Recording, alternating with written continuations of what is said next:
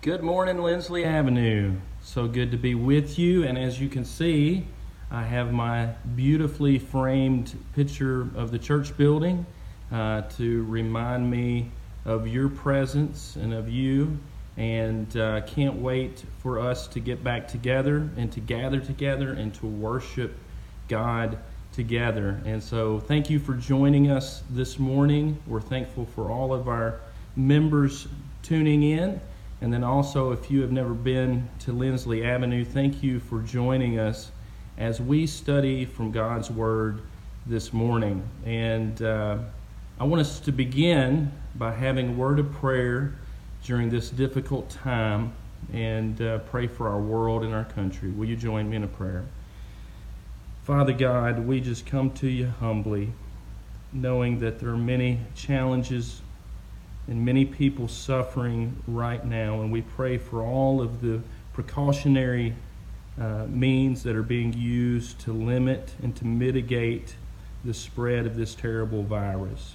Help us to be patient, help us to endure, and help us to be of one mind so that we can unify together as a people, as a world, as a nation, to eradicate what's going on. Give us courage today. And help us to have our minds and our hearts open to your word, to what you want for us in our lives. And we call on your name, in the name of Jesus, our Savior. Amen. This morning, I want to talk to you about a very exciting encounter that Moses had with Almighty God. And in that encounter, God said something like this: I will put you in the cleft of the rock, and I will put my hand over you. But before we get into that lesson, which is coming from Exodus chapter 33, I want you to think about the greatness and the majesty of God. And the problem with us as people and as human beings is that many times we try to put God in our little box. We try to take the God of heaven and put him in a little box that meets our needs, that meets our finite understanding of who God is. I'm reminded of a little story, and it was a guy who's talking to God, and he comes to God and he says, what is it like being you? What is a million years like to you, God? And God says, well, to me, a million years is like a minute. So the guy's responds and asks another question. Well, God, what's $1 million like to you? And God replies, to me, it's like a penny. And so then the guy asks God, well, can I have a penny? And then God says, well, you're going to have to wait a minute. Isn't that what we do, though? We try to limit God. We try to put God into our own understandings and our own boxes. But God is bigger than whatever box you can put him in. And so what happens to us in life, what happens is that the immediacy of our problems, the immediacy and the proximity of our issues and our challenges and our struggles, whatever they may be, because we're so close to them, they seem so big. They seem so powerful. When we think about all of the things that's going on, the social ills that are happening right there, the social problems, when we think about COVID-19, it seems so immense. It seems so powerful. It seems so overwhelming. Not only that, when we look at injustice, when we look at the corruption that's in our world, when we look at all of the different issues, we can see the immediacy and the proximity. And so to us, they seem so grand. They seem so big. They seem overwhelming to us. And all of a sudden, God seems to get smaller with these problems. But God cannot fit into that box. Also, the temptations that we endure, because of our proximity to the temptation, they seem so strong, don't they? But it says in 1 Corinthians 10:13 that God is faithful and that he will not allow us to be tempted above that which we are able to bear, and will provide a way of escape from it. So God is great. God is unfathomable. God is ineffable to our understanding. He is greater than any struggle. He is greater than any challenge. He is greater than any injustice. C.S. Lewis said it like this: a man can no more diminish God's glory by refusing to worship him than a lunatic can put out the sun by scribbling the word darkness on the walls of his cell. Today, our story and our lesson comes from a very dark point in the history of Israel in Exodus chapter 33. And it should have been a time of great rejoicing because Israel had experienced the salvation of God. They had been delivered from 430 years of slavery in Egypt. They had witnessed the power of God. They had seen the Red Sea parted. God had made a covenant with them, an agreement. And in fact, it says that the people responded to God in Exodus 24:3, all the words which the Lord has said, we will do. God had done so much for the people of Israel, and by making his presence known, he told the people that he wanted for them to build in the center of the camp a tabernacle, a house of worship, which represented the very presence of God with his people. But Moses went up on the mountain to receive the law of God. And it says that Moses was delayed.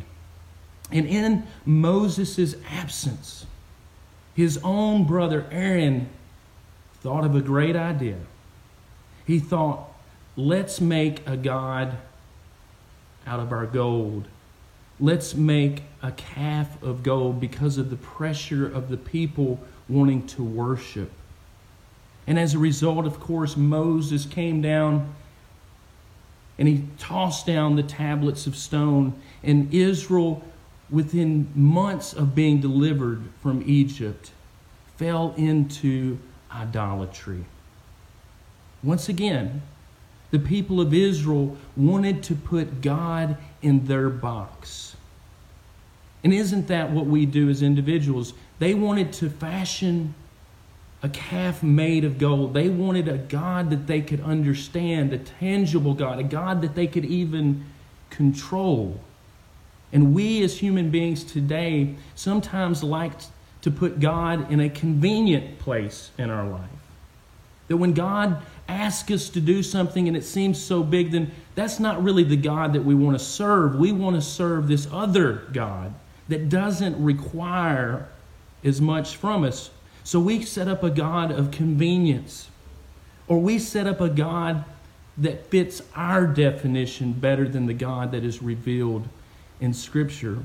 So today, even though we're not in the wilderness, we create our own golden calves, don't we? We misrepresent who God is. As a result of the people of Israel's idolatry, His presence was leaving the camp. It says in verse number 7 of Exodus chapter 33, that Moses set up the tent outside of the camp. So instead of the tabernacle as imagined, as purposed by God, Moses went and set up a tent outside the camp of God. And so every man, if he wanted to approach God, would have to go outside of the camp. So instead of the tent, the tabernacle being in the very middle in the camp, God had removed in a very visible way, in an ostensible way, his presence from the people of Israel. And a plague had set among the people. And it says that each man, when Moses went to the tent of meeting, he would worship, get this, at his own tent door. Kind of sounds familiar in where we are right now. That every man, instead of gathering together as a people, each person would gather at their tent door. But verse 11 of Exodus 33 gives us this intimate picture of Moses and God. Listen to this. So the Lord spoke to Moses face to face, as a man speaks to his friend. And he would return to the camp, but his servant Joshua the son of Nun, a young man, did not depart from the tabernacle. What we see that Moses has in this relationship with God is this intimacy that he speaks to God, not in some vision or in some distant dream, but God speaks to him as a friend. Remember that even Abraham in James chapter 2 is called the friend of God. And so there is this incredible relationship that Moses has with God. God spoke with him, speaks to him as a friend. And we also see a very powerful example of Joshua, that he would not depart from the tabernacle. This young man would not depart from the tabernacle. And don't we need young men like that today, who will not depart from the presence of God?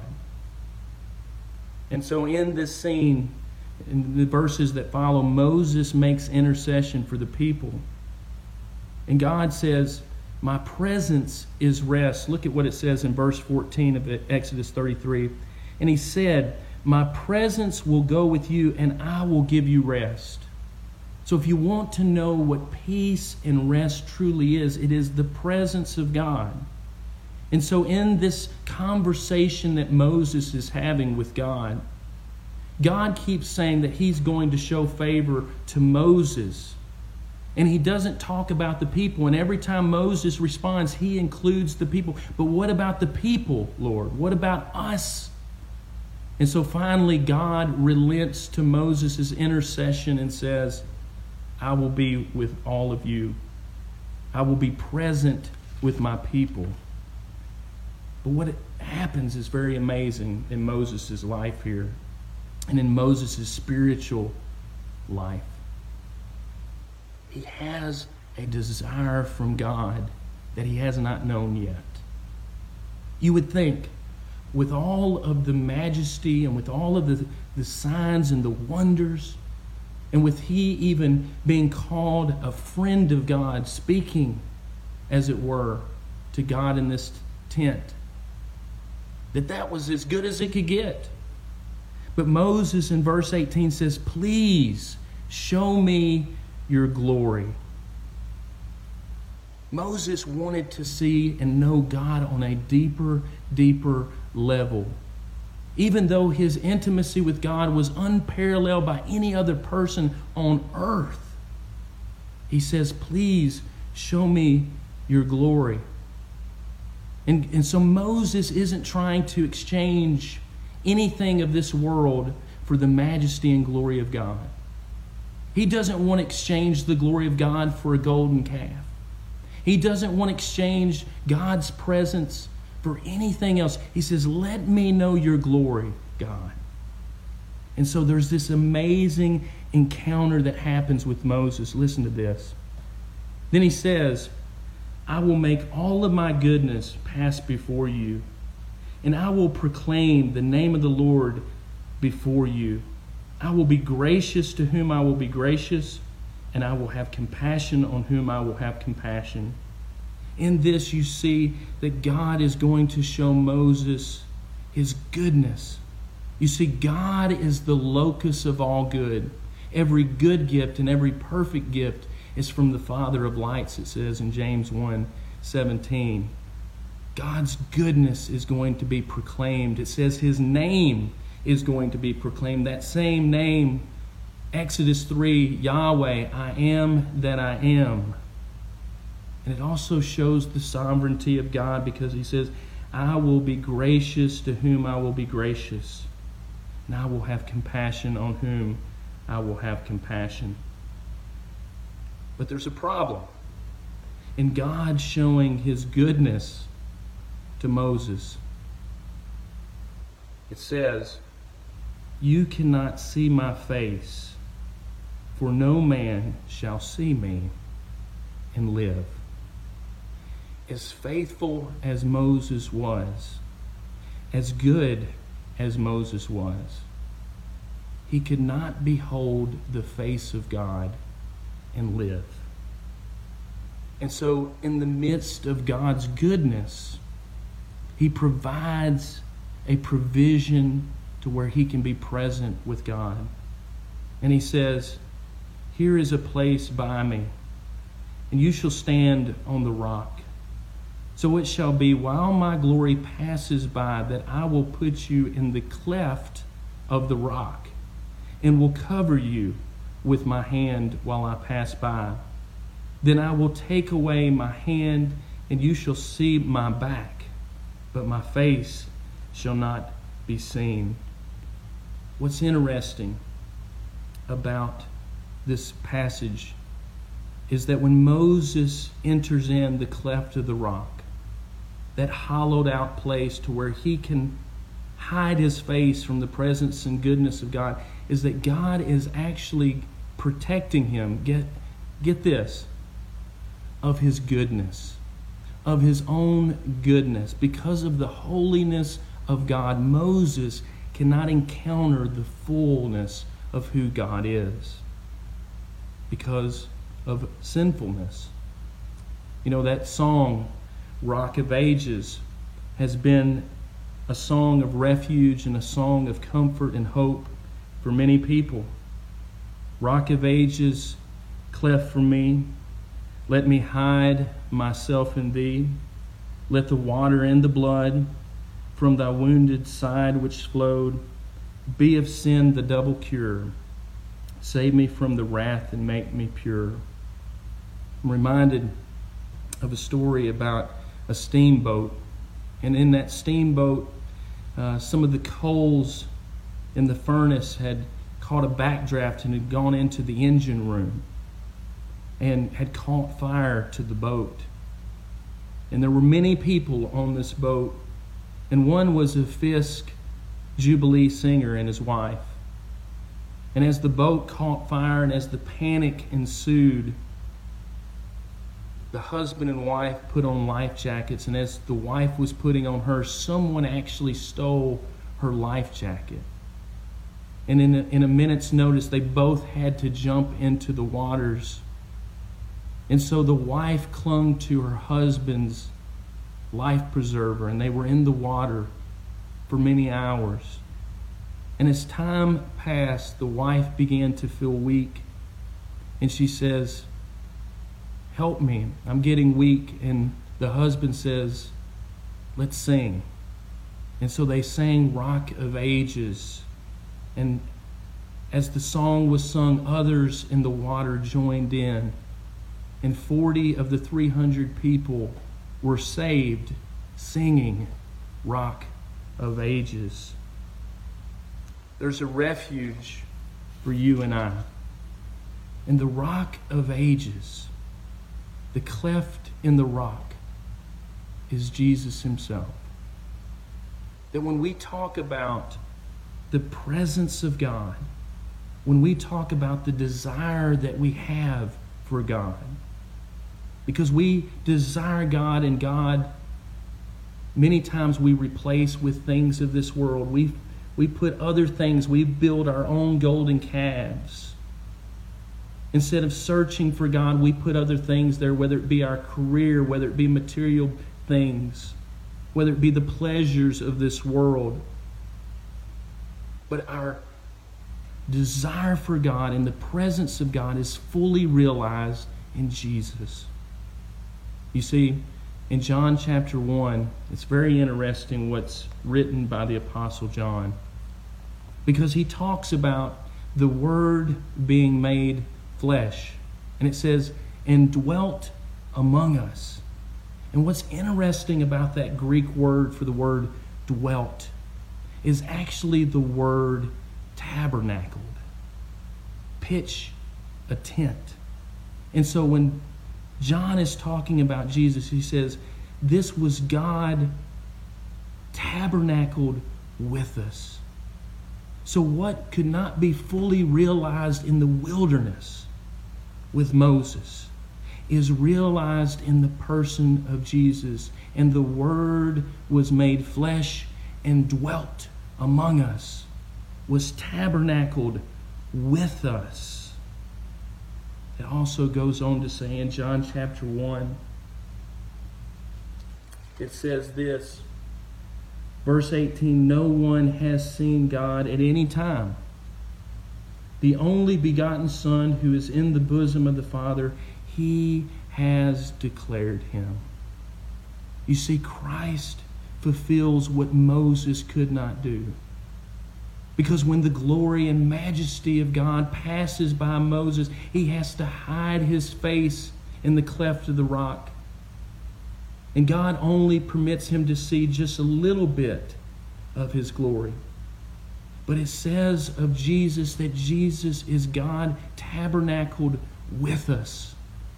That Jesus knows the true face of God. That Jesus is revealing the face of God to the world. So we turn to Christ as the cleft of the rock for us. So today, my encouragement to you is, number one, don't sell God short. Don't fashion a golden calf. Don't make an inferior version of God in your life. And yes, the problems that we face in this world are big. The temptations that we face are strong. But they are no match for the eternal God that we serve. Number two, I want to tell you that if you truly want to know God, if you truly want to know His presence and His glory, it's in Christ. Jesus said, "Come unto me, all ye who labor and are heavy laden, and I will give you rest." The presence of God is rest. And the presence of God is with Christ, our Savior. God loves you, and I do too. And so as a part of our recognition of Jesus being that rock of refuge, we partake of communion. We partake of the Lord's Supper. And what we find in the New Testament on the Lord's Day, on the first day of the week, Acts 20, verse 7, that Christians came together to break bread. And so in this, we proclaim the Lord's death. So at this time, I want to pray for the bread, which represents the broken body of Jesus. And just imagine this, because this is the truth, that God allowed Himself in Christ to be broken for you. God is near the brokenhearted, and Christ and His body take part in our own brokenness. Let's pray. Father God, thank you for this bread which represents the very body of Christ, your presence among us. Help us to partake of it in a way which is pleasing in your sight. In the name of Jesus we pray. Amen.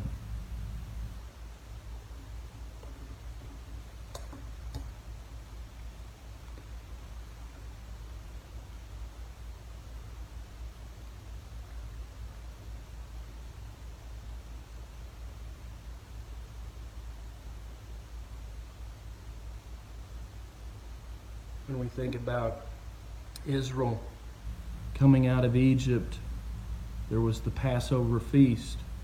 And it was during this time of celebration that Jesus was crucified. And the blood was placed on the doorpost of the houses of the children of Israel.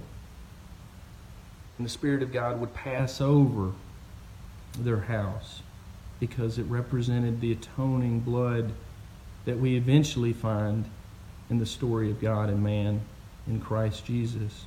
Christ is our Passover. His blood remits and forgives sins.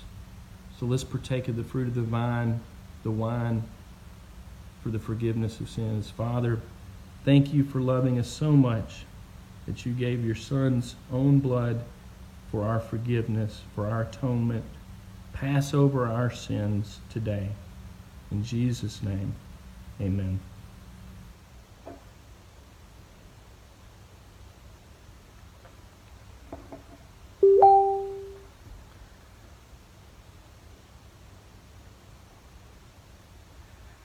Thank you so much for joining us today, and to the family at Lindsley Avenue, I miss you, I love you, and to all those everywhere, remember the presence and desire that we have for God is fulfilled in Jesus.